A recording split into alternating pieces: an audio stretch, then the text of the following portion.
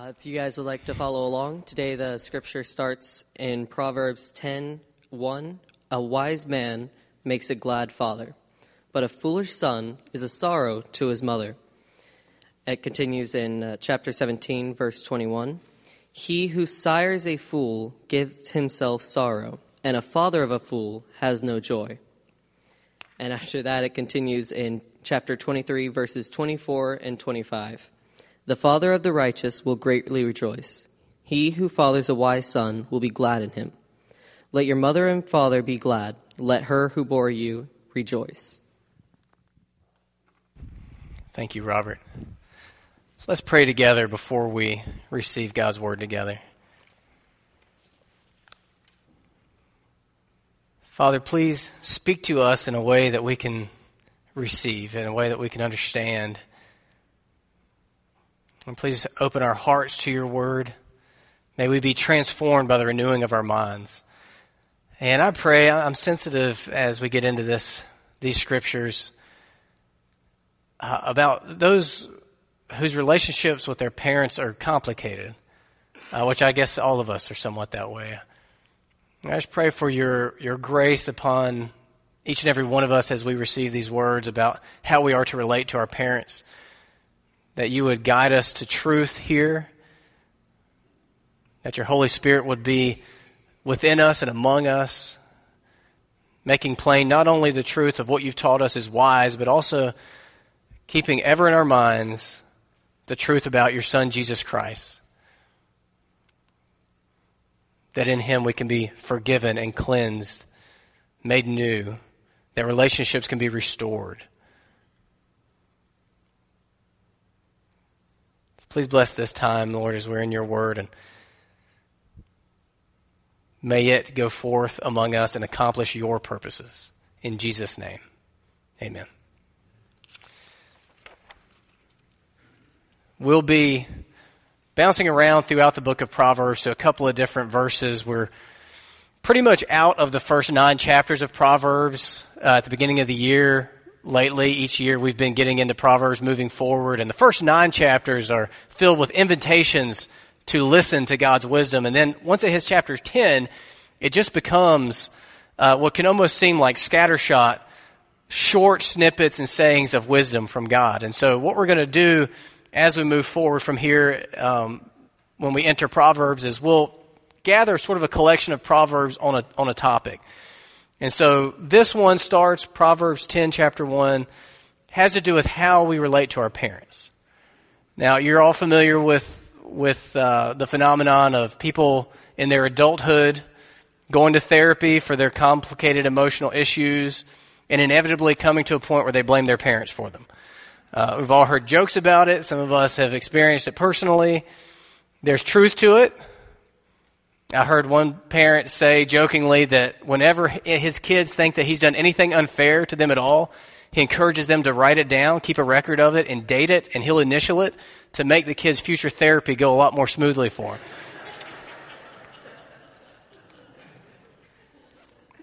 There is truth to it, though. Who we are today is in large part shaped by our parents. Our parents have shaped us. Those of us who are parents, we're shaping our children, have shaped our children. That's true. Proverbs talks a lot about that, but that's not what these verses we're going to look at today are about. What we're going to look at today is a bit of wisdom from God that we, I think, rarely, or at least not frequently enough, think about. Yes, parents shape their children's lives, but it's also true that children shape their parents' lives. Wise Christians, we will see in these verses, take responsibility for the effect they have on their parents. Wise Christians take responsibility for the effect they have on their parents. They take every opportunity they can to bless their parents. Now, this is true for young people. Often when we think about parent-child relationships, we're thinking about young children. This is true for young children. This is true for teenagers. It's also true for adults. And it's also true for adults with parents who are aging, who are elderly and need care. It's true for people in the Old Testament, which is where we'll be reading today. It's also true for New Covenant people, which is who we are today, New Testament people, after Jesus' life and death and resurrection. It remains true that we shape our parents' lives in a lot of ways. So we're going to think about that today. God cares about how we affect our parents, and we should care about how we affect our parents. I do just want to mention, I know that this can be a sensitive topic because our relationships with our parents are some of the most complicated and complex, and we have more history with them than anyone. And often throughout that history, things can happen and regrets can emerge, and it can become a sensitive issue. And I want to handle it sensitively, but also straightforwardly in light of God's Word. I also want to acknowledge, I know that many of us have lost our parents.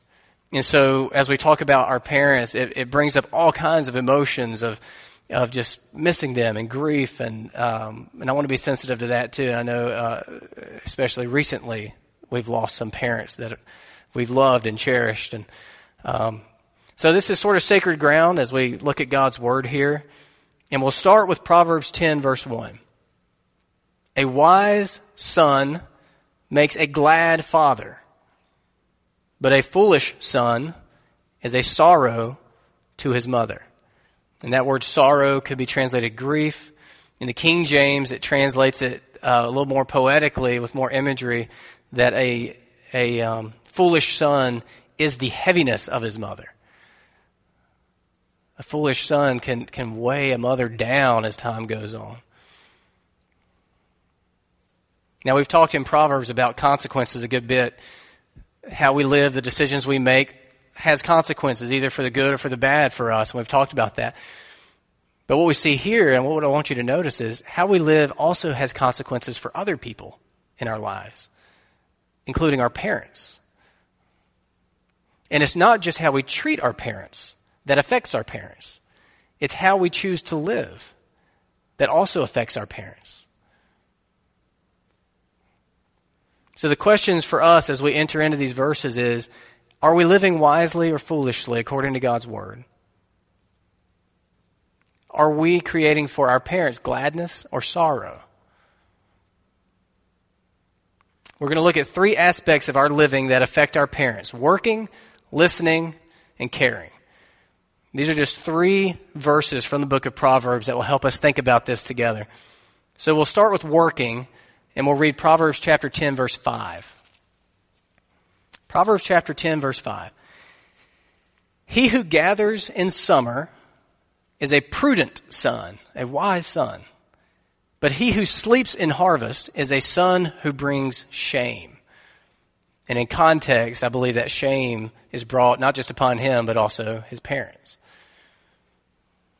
Gathering in summer versus sleeping in harvest, these are probably not images that resonate with us anything like they would have with the original audience of young people.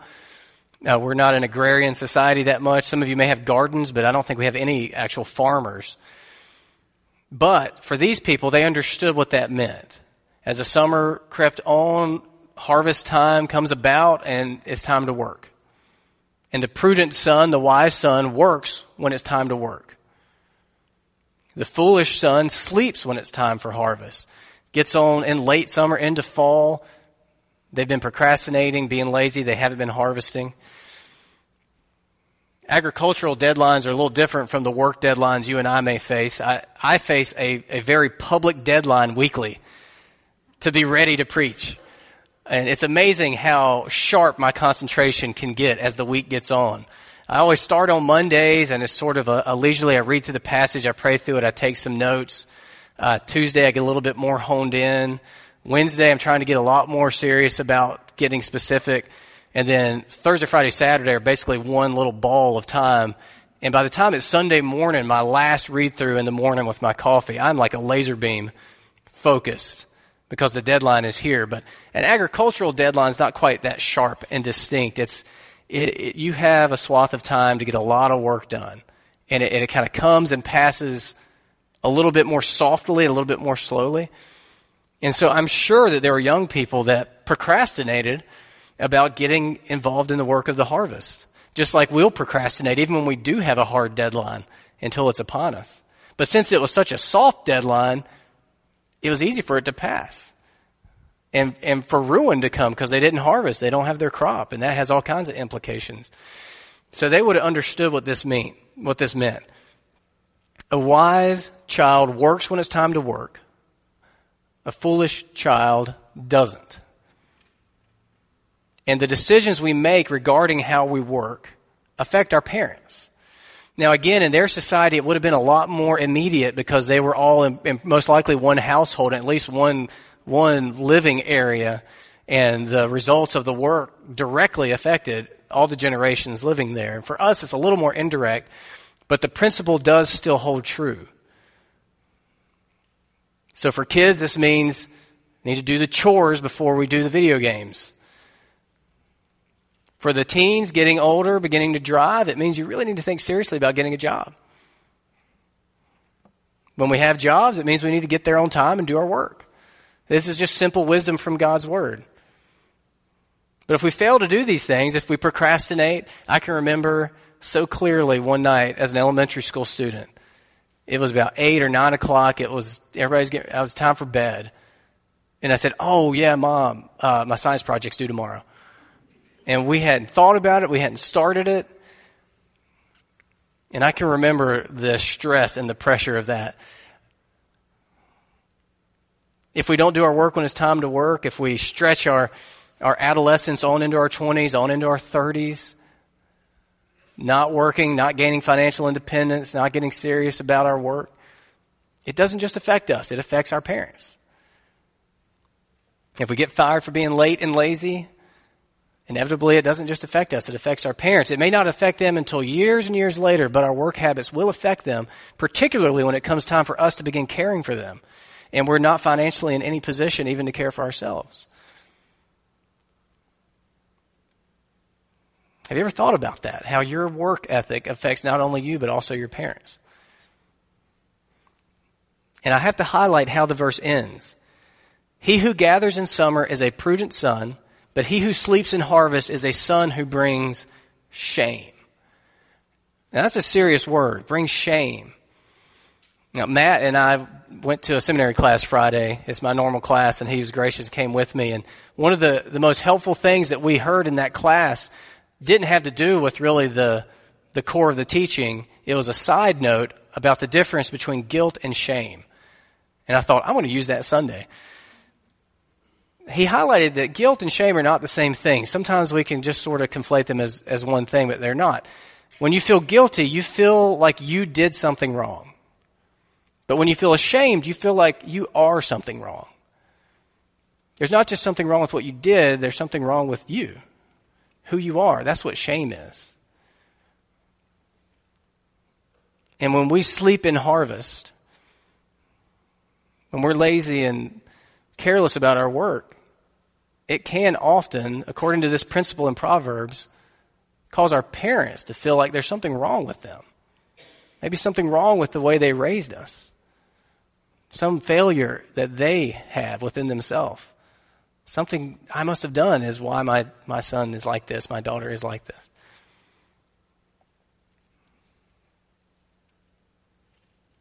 So let's think about our work ethic, and let's think about our parents. We have an opportunity in our work and our jobs where we spend the majority of our time to bless our parents. Maybe in a very indirect way that you might not see every day when you clock in and clock out and sit at your desk or get in your truck or your bus, but working wisely will bless our parents. And that's even more incentive to work well. We have a lot of incentive as Christians to work hard and work well, work with creativity and ambition. This is just another layer of that. Work is good. There was work in the Garden of Eden before sin came along, before the fall. We're made to work. We're made to express our creativity, serve people through work. And here's just another added blessing. When we work well, we can bless our parents. Now let's go on to another verse. Another way that our living affects our parents has to do with our listening. Let's look at Proverbs chapter 13, verse 1.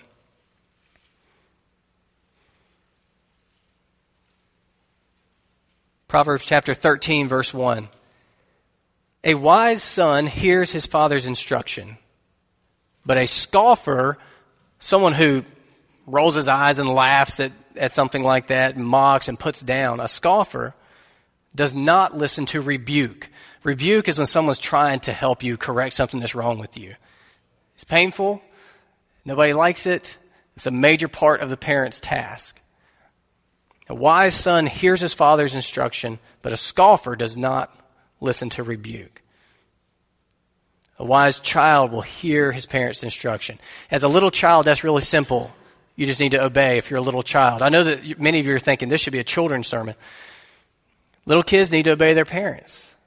It's wise for them. That's some of the first opportunities for a little child to reflect and live in light of God's wisdom is by obeying their mom and dad. Don't touch that. And then don't touch it. Not, don't touch that, and then one last touch. As a teenager, it's still obedience, but also receiving the instruction, the wisdom, the correction of the parent in a more mature way. Teenagers, some of the best ways for you to be wise according to God's word right now have to do with your relationship with your mother and your father. If you're wise, you will respect them and listen to what they have to say. But it's your choice. You're not a robot. You're a human being. You can choose to do that, or you can choose to scoff. Here she goes again. There he goes again. Like they know anything. I'm 12 years old. I know what I'm doing. As an adult, it doesn't necessarily look like obedience, but it can look like seeking counsel with our parents, listening to their advice. Now, you may not always heed it. You may be a Christian, your parents may be non-Christian, and so although they have the type of wisdom that comes from experience in the world, they don't have the type of wisdom that comes from God and His Word. And so it may be that their worldview will not output advice that's compatible with your worldview now as a new creature in Christ. But you can still listen to them. You can still respect them and hear them. Hear what they have to say. When's the last time you asked your parent, no matter what age you are, when's the last time you asked your parents or even your grandparents for advice? You've got a decision, you've got a difficult thing going on with your own children or a financial matter or a career change. When's the last time you picked up the phone and said, Mom, Dad, I just need to run something by you and see if you have any insight that would help me think about this? Now, you who are parents, wouldn't you love that? We kind of live for that as parents. We don't want to end up as adult teenagers scoffing and rolling our eyes at our parents. The more mature we get as Christians, the more we'll respect and listen to our parents. So let's think about our listening and think about our parents. How do we listen to them? How do we seek counsel from them? Thirdly, caring. And we'll look at Proverbs 19:26. Proverbs 19:26. This is the last one we'll look at for this morning. Proverbs 19:26. He who does violence to his father and chases away his mother is a son who brings shame and reproach. He who does violence to his father and chases away his mother is a son who brings shame and reproach. Now the image here again is of that ancient Israelite culture. And in my studies, I believe what the image is this is an adult son, probably an adult son in their culture, but in our context, it could be a son or a daughter, whose parents have aged out of being able to care for their estate. Care for their home, care for their finances, care for their cars, care for their situation. Now, in their case, it was possible for the oldest son in particular to then gain basically that inheritance, parents still alive, and then do the father violence and chase the mother away by saying, look, this is my deal now. Y'all are on your own. You had your time. Now, I know you hear that, and that seems so harsh, so awful. No, we would never do that. In our context, it's a little bit more subtle, but there are ways in which we will be tempted to do violence to our parents, to treat them badly, to mistreat them, to speak harshly to them, to live in a way that's uncaring to them and their needs. For young people, it may be as simple as a careless, I hate you, and a door slam. Not realizing that You're bringing shame and reproach upon your parents. Older adults, it can have to do with mistreating aging parents indirectly. Now, this is a really good opportunity for me to address a worrying phenomenon that I see, not just among our people, but it does affect our people here, but just in general, and in our culture, I see a worrying phenomenon, and I'll kind of describe it to you.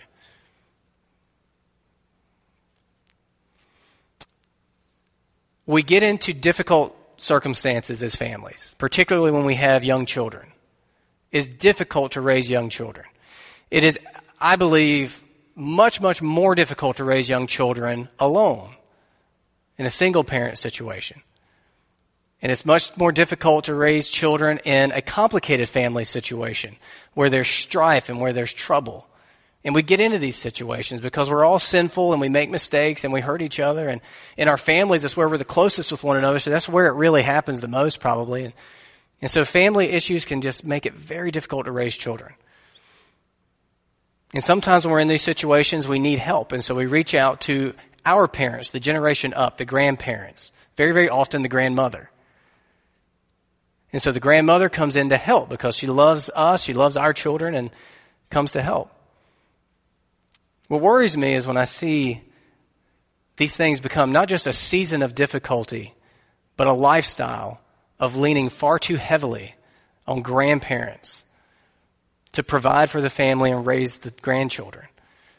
And what I see is grandparents who are getting older, who are beginning to need care, almost enslaved in the backbreaking sometimes work of caring for grandchildren. Now, grandparents love the grandchildren. If there's a need, they are going to be there. It really is up to the parents of the children to protect and care for their parents rather than abuse them and use them. Now, again, I do not mean condemnation here is something we need to think about, though. There are seasons in life when we have to lean heavily on other people. There are seasons in life when we have to lean heavily on our parents to help us with our children. That happens. I get that completely. We lean on our parents.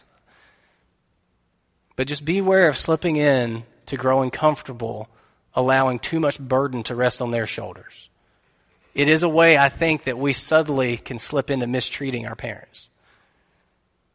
That's what the Bible means when it says doing violence to them. It doesn't mean that you slap them. I don't believe there's really anybody among us that would do that, but there are other ways, more subtle ways that we can slip into it. We are to care for our parents as they get older. At some point, the balance of care shifts where we need to begin to take responsibility for their welfare. Now, that was a lot more acute and obvious in their ancient Israelite culture because they were all together, probably living under the same roof. And it's a little bit more complicated today because sometimes we live states away from them and geographically it's not easy. But I do think it's something we need to think about, and I'll read you a scripture for why in 1 Timothy. 1 Timothy chapter 5. You don't have to flip there, but just listen to it. I just want to show you that this is for us, New Covenant believers as well. When Paul is instructing Timothy how to steer his church in terms of caring for widows,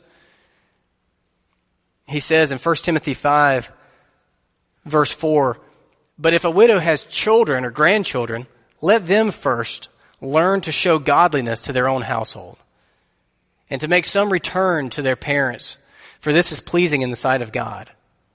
And then down in verse 8, "But if anyone does not provide for his relatives, and especially for members of his household, he has denied the faith and is worse than an unbeliever."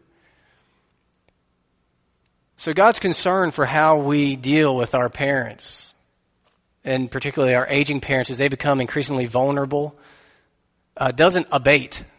It doesn't lessen in the New Testament. It's still very much there. Even though they're not necessarily in our household, we're still the only children that they have and the only grandchildren that they have. So we do have responsibility and opportunity here. Now, I've talked about the negative side of this. I also want to talk about the positive side of this. Another really awesome phenomenon that I see among us are people really rising to the challenge of this in a beautiful, godly, awesome way. We have had people among our church who have been and have in the past poured themselves out caring for their parents. And I just want to affirm that because that is such important ministry. You have different ministries of the church, and some are sort of official ministries, like I'm up here preaching, and that's a part of the church ministry. But then you have all the silent, subtle, more invisible ministries that we do as the body of Christ in our day-to-day lives, and that's one of them. And it's very, very important. And so you who have cared for aging parents or sick parents, you who are caring for parents in that way, you who are anticipating it and plan on embracing that calling on your life, I just applaud you and want to honor you and affirm that in you. If you have to withdraw from certain ministries of the church in order to attend to your aging parents as only a child can, then I'm behind you in that. And we can pray through that. But that is a really, really important ministry. So rather than doing violence and chasing away, we want to bless and care for and draw near our parents as they grow older. And I recognize that that's not always easy. And you who have been in caretaking situations can attest that it is often some of the very most difficult ministry callings that people can receive. My mom's a social worker that cares for people who care for people with dementia and Alzheimer's. And you need all the support you can get if you get into that kind of a situation. But I want you to know that as a church, we do support that, and we do support you in that. And I hope you'll see it not just as your calling, but as our calling, and we'll support you in any way that we can as you get into these kinds of situations. In our working and our listening and our caring, we greatly affect our parents. The greatest gift we can give them, Father's Day, Mother's Day will be coming up. You can send them a card, and that's great. Give them a call, take them out to lunch, but start thinking about now deeper ways, deeper gifts you can give them in how you work and how you listen to them and how you care for them. Take some time today to think about your effect on your parents. Prayerfully consider if there's maybe a step you can take forward in how you care for them, how you affect them. Maybe it has to do with your work, your financial picture. When you look at that, when you look at your bank statement and into your wallet, maybe it's just a step of not only thinking about you, but also thinking about the future and your parents. Maybe it's a step to listen to them, giving them a call, dropping by for a visit, taking them out to lunch. Maybe it's if you're a child or a teenager, maybe it's a step of obedience, something you've known for a while. Your parents would love it if you would do, but you haven't done it because you don't want to. But maybe this simple step is a way that you can honor them and honor God. Clean your room, wash the car, I don't know. Eat your vegetables. If they're aging, maybe there's a step you can take in caring for them. Maybe a little bit more leadership among the siblings, or removing some burden for caring for them. Maybe it's harder. Maybe you need to have some conversations with your spouse and really think through your schedule and your workload and figure out ways to make yourself more available. And if you can't, because I know often we can't care for our parents the way we want to, then maybe it's just time to be praying for the Lord to show you how to move forward. I know this gets complex. I don't mean to talk about it simplistically. I know it gets very complex. Maybe you just need some people to pray with you in this regard. And I'm happy to do that anytime. After the service, we, people sitting near to you, huddle together and pray through it. Come on Sunday mornings, we'll pray through it together. But we have a great opportunity. We all have parents. Now, as I mentioned, some of our parents have passed away, and maybe we don't have living parents anymore. There's a way we can honor their memory. We'll do that for those who passed away last year next week. But that's ministry that we can all do together. It's a way to be wise together as Christians. Let's pray. Father, thank you for your word. I thank you that you get so practical in it, in this niche of our lives that I think we often don't think about. And I know that I personally don't think about enough. Just give us guidance how you would have us to proceed from here. If there's repentance that needs to happen, if we have felt guilty as we've heard this scripture, Lord, help us just to turn to Jesus Christ and for forgiveness and not to feel guilty. Because for those who are in Christ Jesus, there is no condemnation. We can forget what lies behind and we can press on toward the goal and we can move forward as new creatures from here. And I pray that upon anybody that feels guilty. If we feel shame, as if not only that maybe we've dropped the ball and done something wrong, but that we are somehow flawed and wrong, there may be truth to it because of the sin inherent in each of us. And again, help us to turn to Christ for that, to be washed clean and to be transformed and given a new heart, a new identity. Where our enemy would like to whisper condemnation and false accusations to us in regard to our relationship with our parents, I pray that you would just silence that and help us to discern between conviction of the Holy Spirit that leads to action and condemnation of the evil one that just leads to us feeling bad.